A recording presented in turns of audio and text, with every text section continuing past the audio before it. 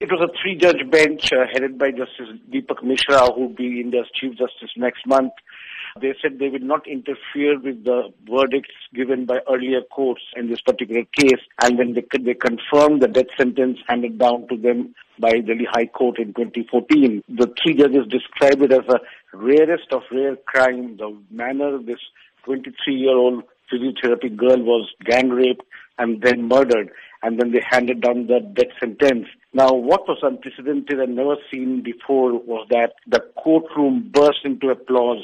People were clapping, including fellow lawyers. They were all up in applause. It was a reflection of the national outrage that has been building up, especially over this case, and which has become a rallying point against atrocities on women. The defense lawyers have, of course, said that they would challenge the verdict, but which seems to be a very rare chance that they will get a proper hearing. Understandably, this has been an extremely emotional roller coaster for the victim's mother. What has been her sentiments? We did manage to speak to her mother just before the judges met for the final verdict, and she said that she had trust in the justice system, although justice was delayed for 5 years in the case of Jyoti Singh, the victim. But she said she was confident that the rapist would get the death sentence.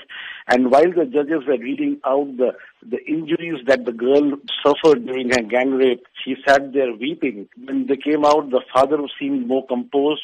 He actually spoke to the media, said that he is now satisfied with the verdict. 6 men were arrested for committing this crime, but only 4 have been convicted. What has happened to the other 2 men? The driver of the bus in which she was abducted along with her boyfriend, he committed suicide in prison in 2013.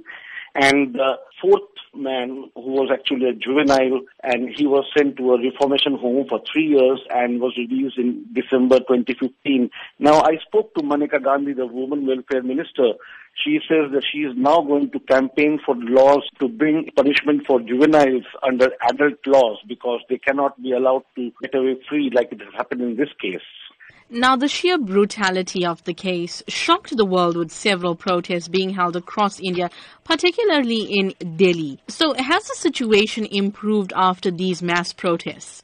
I'm afraid not. Despite the celebrations that we saw today, which included the metro train drivers hooting their horns, cars, motorists honking, and people giving sending out all sorts of messages.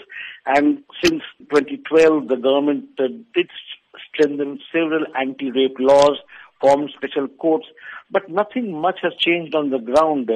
Last year, Indian police stations registered 327,000 complaints by women.